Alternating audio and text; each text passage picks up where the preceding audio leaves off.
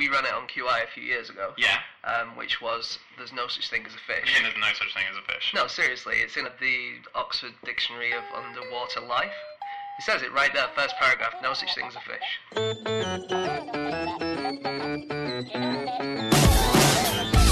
Hello and welcome to No Such Thing as a Fish. This is a QI Elf podcast coming to you from our offices in Covent Garden. My name is Dan Schreiber. I am sitting here with three other QI Elves, James Harkin, Anna Jasinski, and Andy Murray. And once again, we're huddled around our microphone, and these are the best facts that we found out from the last 7 days. So in no particular order, here we go. Okay, fact number one, we're going to start with you, James. Okay, yep. My fact this week is a computer game has been invented that takes more than a lifetime to complete. Is it digitised Monopoly? Oh yeah, because remember that thing we found? Yeah. There was a computer simulation of Monopoly, and they found that something like 12% of all games will go on indefinitely.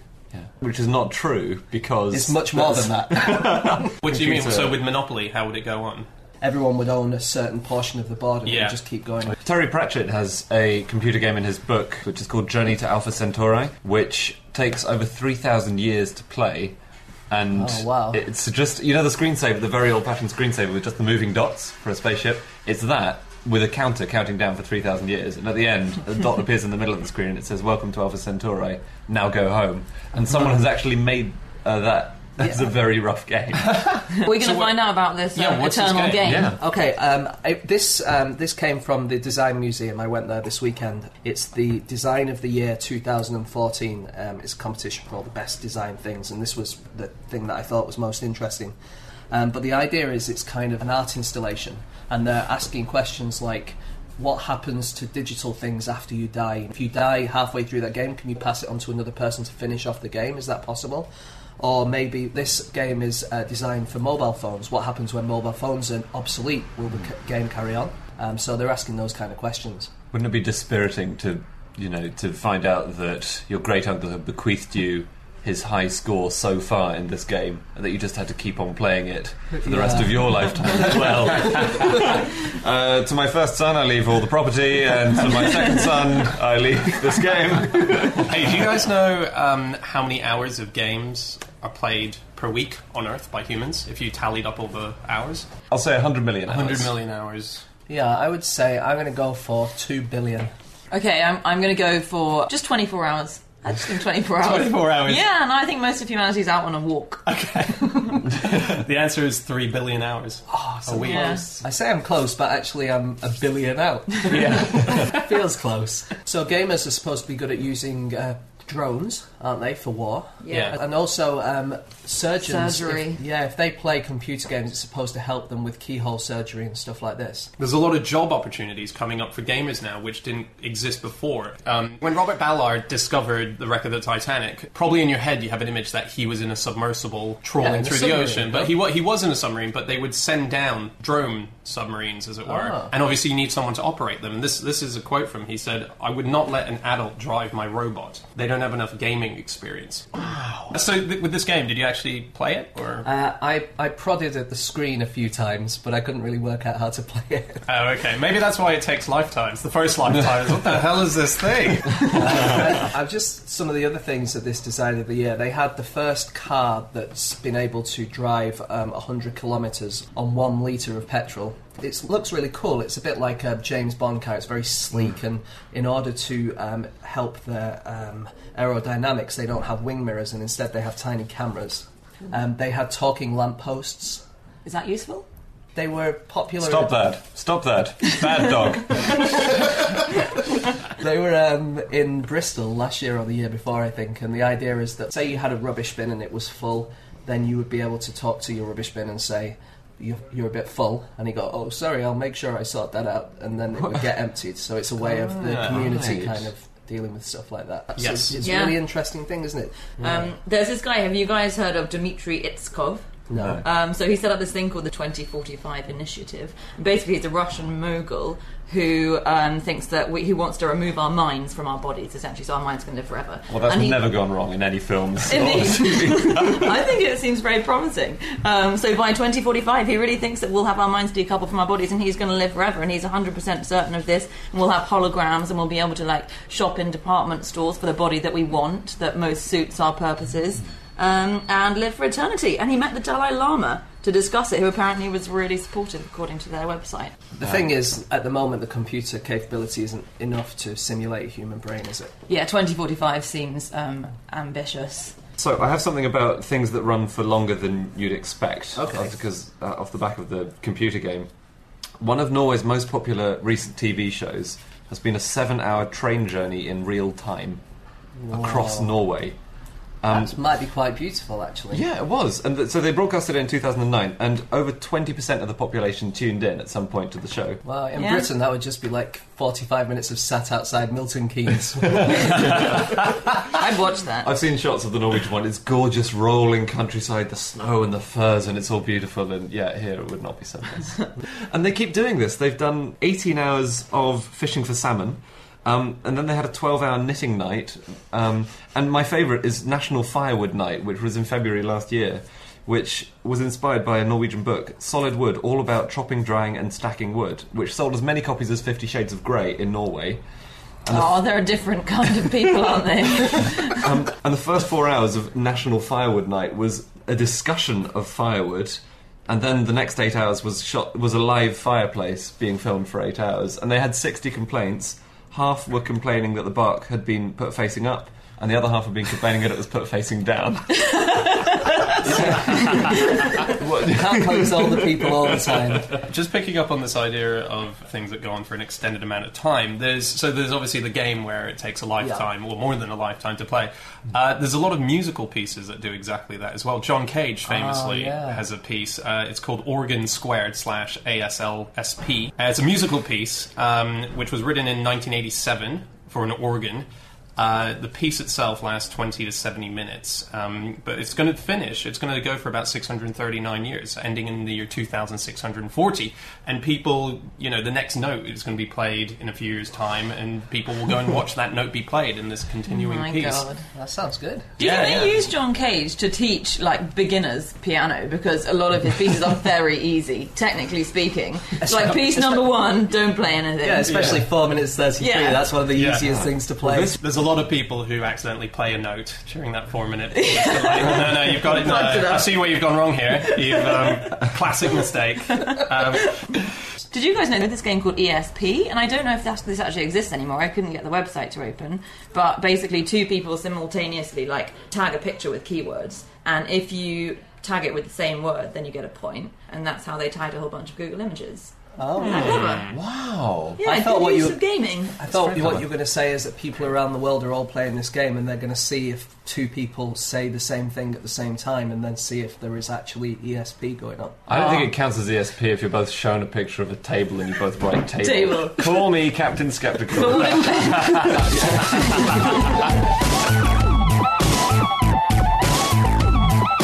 Okay, let's move on to fact number 2. This one's my fact. The fact is that 2013 was the first year since 1933 that there hasn't been a sighting of the Loch Ness Monster. So there's huge worries in the Loch Ness Monster community because they think Nessie's dead. Or that she's just learned to be a bit more surreptitious after hundreds of years of being constantly spotted.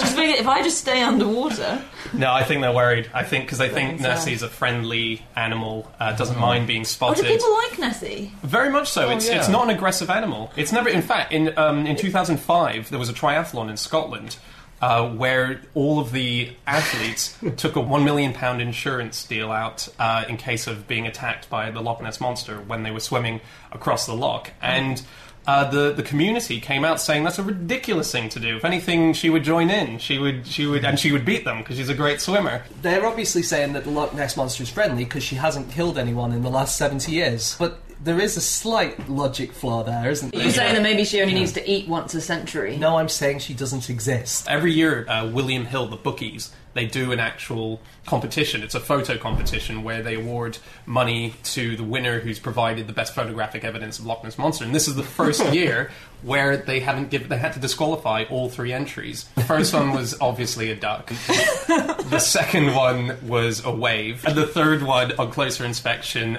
just wasn't even the loch. It was just another body of water. Wow. So I have a theory of what's happened to Nessie. Oh, yeah. Well, it's not my theory. This is the theory by Britain's High Priest of White Witches, Kevin Carleon. And he says, I personally believe Nessie is a ghost of a dinosaur who has been regularly seen in the loch. But the spirit of the creature has been so exploited in recent years, I decided to carry out an exorcism, hence no sightings of the monster. So he's saying that he has personally killed off Nessie? Yeah, he just thinks that people have been Nessie. Yeah, people have been messing around with this spirit of a dinosaur, and he wanted to set it free. I really like the mythical creatures that we come up with. There are so many of them in Britain. I don't really know if other countries have them to the same extent. But my favourite I came across in... I'm reading Our Mutual Friend at the moment, and I've decided to read all of the footnotes. And if you're ever reading, I think Dickens especially, but read all the footnotes. They're so interesting. One of them made reference to the Dun Cow. This vicious beast that was slain by Guy, Earl of Warwick, who was one of these pre-medieval British heroes. And yeah, it was just this cow, and it produced an everlasting supply of milk, and eventually got annoyed that people were milking it. It ran away from its farm in Shropshire, and eventually Guy, Earl of Warwick, who seems like a sort of St. George of the 10th century, went out and had to slay the cow. Yeah, you say St. George, but slaying a cow is not quite as impressive as slaying a dragon, is it? Although he did also slay a dragon, which it must have seemed like a step down. When Go on, guys. That difficult second monster syndrome. If you go to Warwick Castle, certainly until the 90s, I'm not sure if it's still there because I haven't seen it, you can see the rib of the Dun Cow that the king ordered should be put in Warwick Castle. Is it big? Bigger than a normal cow rib? Yes, it is bigger. They think that it's actually an elephant tusk. I mean, skeptics think that it might not be the rib of the giant Dun Cow. It That's might even be an cooler, elephant though, tusk. if this was found in Gloucestershire in a field. Why is instead of saying, it's a great, crazy, magical cow, why is this elephant been there? Maybe that's what they meant by a giant cow. Well, because you know that the initial photo taken in 1933 of the Loch Ness Monster, the very famous photo, they think that that's an elephant. No. In the lake. Yeah. Justify that. There was a circus in town at the time. Elephants, as we've seen in David Attenborough documentaries, do go swimming, and when they do, they use their trunks as snorkels. And if you look at the photo, it looks exactly like an elephant trunk. Do you guys remember that story in 2011 where police in Southampton went on the alert because there was a tiger sighting in one of the fields, and then there was a gust of wind that blew it over, and it was a cuddly toy? There was a lion scare in the 70s in Britain, which turned out to be a paper bag. Well, I remember the details. There was a lion scare only last year that turned out to be a large cat. So, Anna, you were saying you're not sure if other countries have similar kind of monsters. Yeah, go on, than we do. enlighten me. So I have one or two here. So the Lake Okanagan in Canada, they have a monster which is very similar to Nessie. And every year they give a $50 prize to anyone who can shout loud enough to wake the beast up. So everyone stands on the side of the lake, yells, "Wake up! Wake up!" And if anyone can wake them up, they get $50. And they go home with the same $50, don't they? As yet, no winners, I think. Isn't there a fact... You told me years ago, I seem to remember, that there was an animal similar to the Loch Ness Monster that had protection policy on it in a different country. Yeah, in Sweden that was. It was the Storsjö monster, I think you pronounce it. And it was classified as an endangered species in the 80s or sometime like that. Yeah, because as a result of that, a direct result of that, the Thatcher government actually put the Loch Ness Monster on the animal protections. Oh, really? Yeah, they were going to do exactly the same. They were going to do what Sweden did, but they decided that was one step too far, so they would just put it in. They were actually, there was a document that was put in front of Thatcher, or Thatcher's main people, which was they wanted to bring 2 blue-nosed dolphins over from America to search for the Loch Ness Monster. Really? Yeah, it never got passed, but this was the Tory government. Well, what would happen when the dolphins find it? Is it like Flipper? They'll come back and go, I'd like to... What's that, Flipper? well, Speaking of Hollywood people, what about Charlie Sheen? He went looking for the Loch Ness Monster. He did. You know what? You're saying that there's this guy who exorcised the ghost. Charlie Sheen's getting a lot of stick from the Loch Ness Monster community because they think the Loch Ness Monster doesn't like 2.5 Men, or maybe they went on a binge together. He went into the Loch Ness with a fishing hook and he attached a leg of lamb to a fishing rod and tried to catch it on an old wooden boat. You know what? Call me Captain Skeptical, but I don't think that's any less sensible than trying to exorcise its ghost. Or look for it in the first place.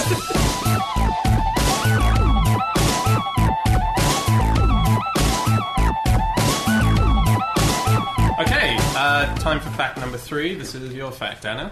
Yeah. So my fact is that the French government forced Madame Tussauds to make models of her friends' decapitated heads. Oh. Yeah. Poor old Madame. It's kind of like how her career started. They knew... Is that during the Revolution? Oh, exactly, yeah. It was during the Terror. And the story goes that she actually had her head shaved and everything, and they were ready to decapitate her as well, because she was friends with the royal family, and she had, like, various mates in high places, and she'd made wax models of a lot of them. And just before they dropped the guillotine, they were like, actually, you come in handy, because we want to make these death masks of our victims. And so she writes in her memoirs about having to sift through these piles of heads, decapitated heads, pick them up, have them on her lap, and making models of them. Yeah, I read an account of it, and I kind of got the impression that it turned into something she really enjoyed. Yeah. I mean, she had no choice, but you know when you kind of just get used to something, it's your job, you're now waxing heads for a living. It was like a treasure hunt, effectively. She was going, my God, look, this is the bloke who was in the paper last week. Isn't he Marie Antoinette's I'm chef? never coming on an Easter egg hunt with you.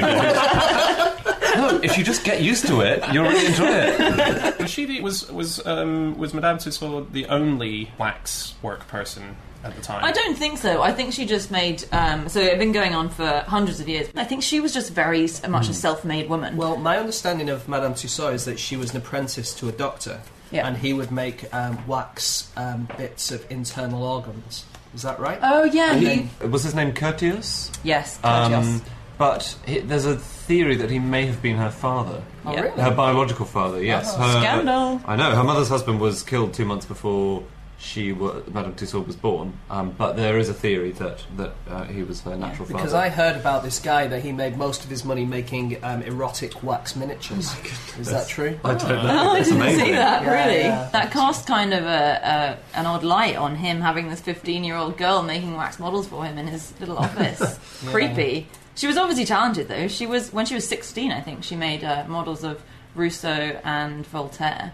I love Voltaire because Voltaire had a statistician friend who figured out that this lottery that the French government was proposing as a way of it making money, actually, if you bought up all the tickets of it, you were guaranteed to win more money than you'd spent buying the tickets. So Voltaire bought up all the tickets offered in this French lottery and became the equivalent of a millionaire today and never had to work again. I don't know if this is completely true, but with Madame Tussauds these days, when they do a waxwork of someone, there's no contracts or anything, and technically I think people could request for it to be taken away. They could say, I don't want to be done as a waxwork, but everyone just finds it such an honour that they're fine for it to be done. Yeah. I think you would, wouldn't you? Some people put a few clauses with it. So Tom Cruise and Mel Gibson have both said, you can do me and it's fine and people can take photos, but no press are allowed to take photos of the waxwork, because then they'll start using that as press shots, and so they've said you're not allowed to. They're good, but they're not that good. Yeah.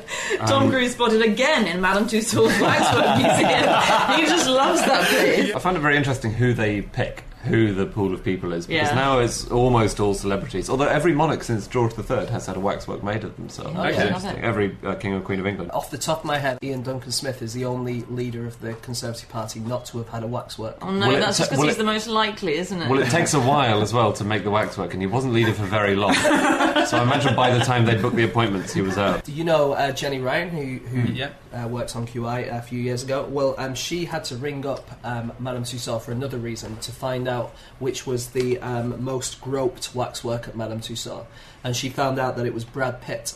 And the way they find out is they work it out by which is the one that's taken in for maintenance the most often. Because presumably he would have had to have been taken in for maintenance constantly. They had Hitler in a glass box, didn't they? Because they were worried that he was going to be repeatedly attacked. Yeah. Well, and in fact, was. and then he was beheaded, in fact. Yeah, someone ripped his head off. Yeah. Was that before or after, or when was that? 2008. Oh, 2008. It's not lunatic to have made one during the war, I suppose. I think he had his made in the 1930s, the first one. Really? Yeah, I think and it then was made before. gradually they moved it from, honoured place with other statesmen to the ground floor to the Chamber of Horrors, then eventually in the loo or something like that. There's also there was a rumour going around that Gary Barlow was melted down into Britney Spears, so recreated Britney Spears. Wow. But it turned out that wasn't true. He was taken away. He was taken out after Take That had finished, but he was brought back when Robbie Williams and Take That got back together. But it meant that he's kept in a warehouse in the interim, and apparently there's a warehouse with all these fallen waxworks. Yeah, which is kind of, it's like the end of Raiders of the Lost Ark, and I don't know who were in there. That is the stuff of nightmares, I really think. Imagine being locked in that warehouse It's overnight. just going to be all people from the 80s, isn't it? Yeah. Vanilla Ice is in there, Yeah. and I read as well that some people are so enthusiastic about being turned into a waxwork that they just do as much as they can to help out with the authenticity of it. And Boris Johnson, when he was turned into a waxwork, he gave on the spot, after they measured him, the clothes that he was wearing. And he left naked. Oh, really? Oh, yeah. And that was his excuse for why he was found wandering the streets of London naked. But if you visit Boris Johnson at Madame Tussauds, have a look at the bottom of his trousers, because you'll notice that there's a rip, and that's a rip from a bike chain from when he was riding over to be measured. Wow. Yeah, so there's What a a little PR rip. stunt. Him and his I Love Cycling act. That is the best Cockney rhyming slang I've ever heard. PR stunt. Boris Johnson is a complete PR stunt. Apparently, in the past 5 years, 123 pairs of false teeth and 1 false leg have been left behind in Madame Tussauds. One set of months. What? Why? Who leaves their teeth? Yeah. I don't know. 123 pairs, 5 years. It's a lot, isn't it? One last fact Yes. about waxworks and wax in general. It's possible to fire lasers at a fly's brain and make it have sex with a ball of wax. Not only possible, it's great fun. For the fly or for you? I suppose if the fly doesn't know that it's having sex with a ball of wax, so that will feel stupid afterwards. Yeah. We've all been there.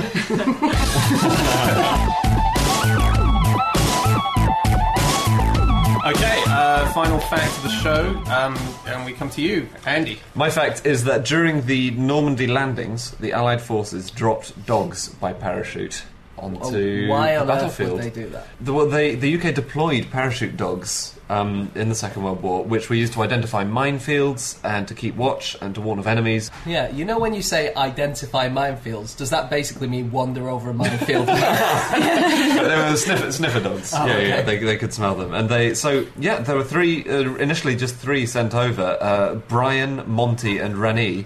And Rennie, I think, was the only female parachutist in the British Army during the war. And they were sent in with the 13th Lancashire Paras. And then one of the articles I read, it said they were called Paradogs, brackets, short for parachuting dogs, which I love.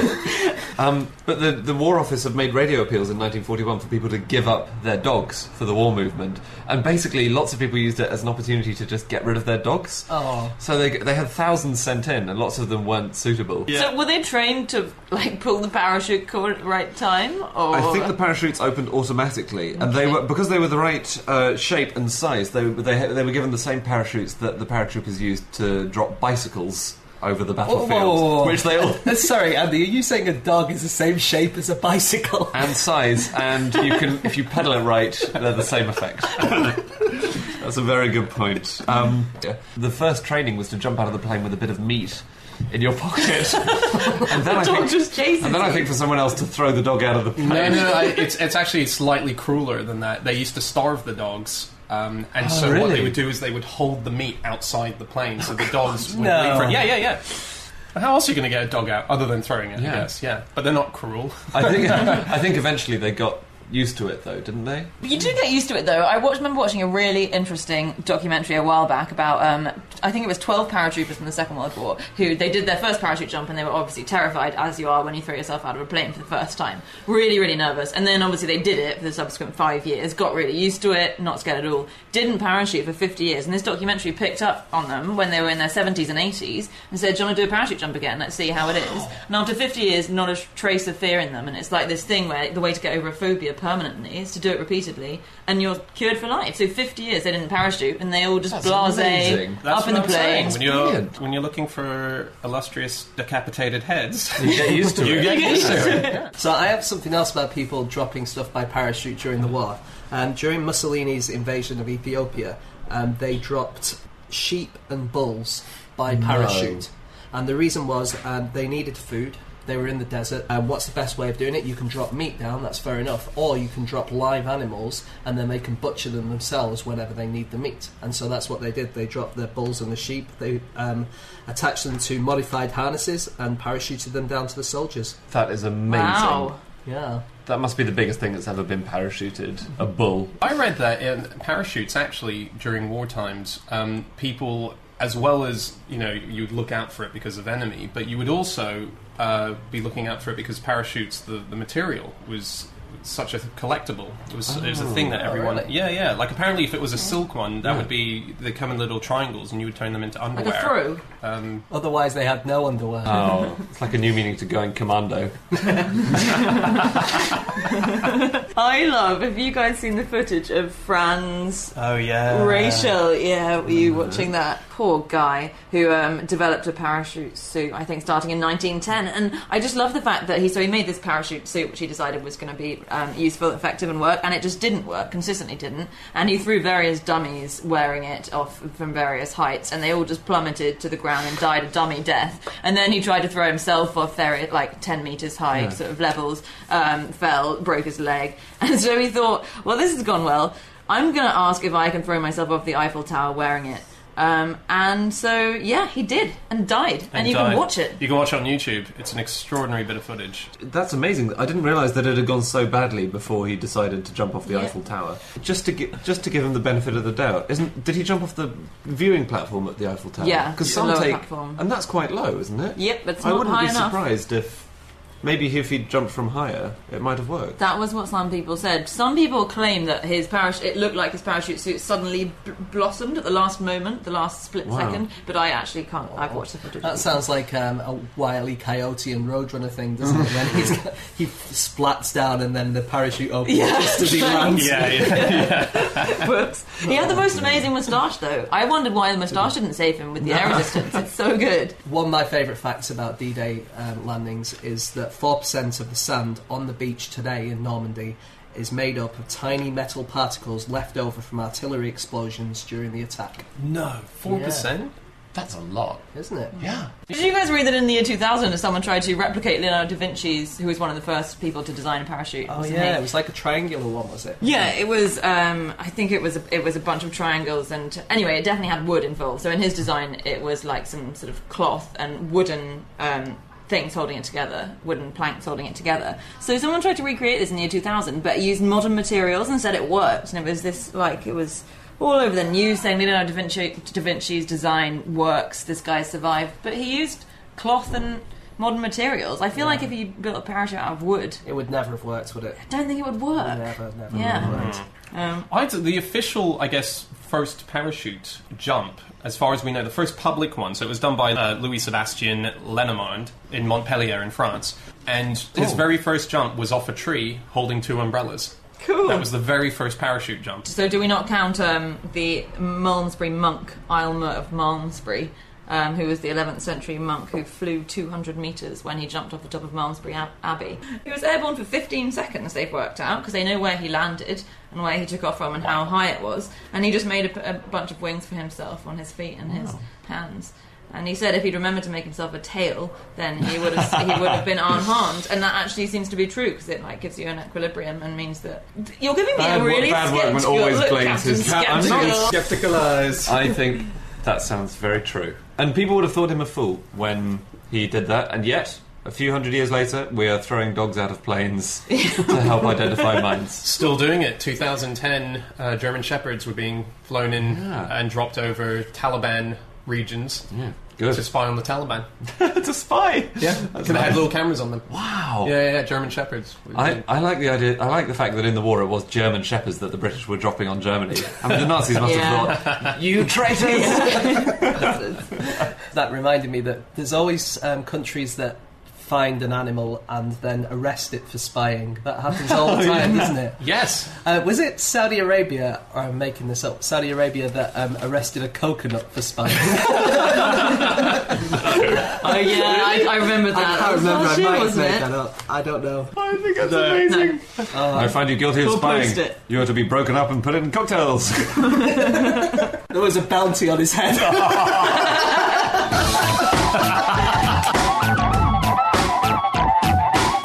Okay, that's all that there is for this week. Those are our facts. Thanks so much for listening, everyone. If you want to get in contact with us, you can do so by going to our Twitter handles. I'm on @Schreiberland. Andy? @AndrewHunterM. James?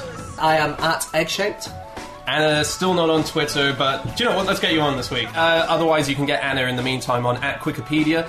Please do go, if you enjoyed this podcast, to our QI.com/podcast page. Anna and Alex have been putting together these amazing pages. They have all the links to the stuff that we're talking about, videos that go with what we're talking about. It's a great page. Go to it. And we'll see you again next week. So thanks, everyone, for listening, and we'll catch you again. Bye.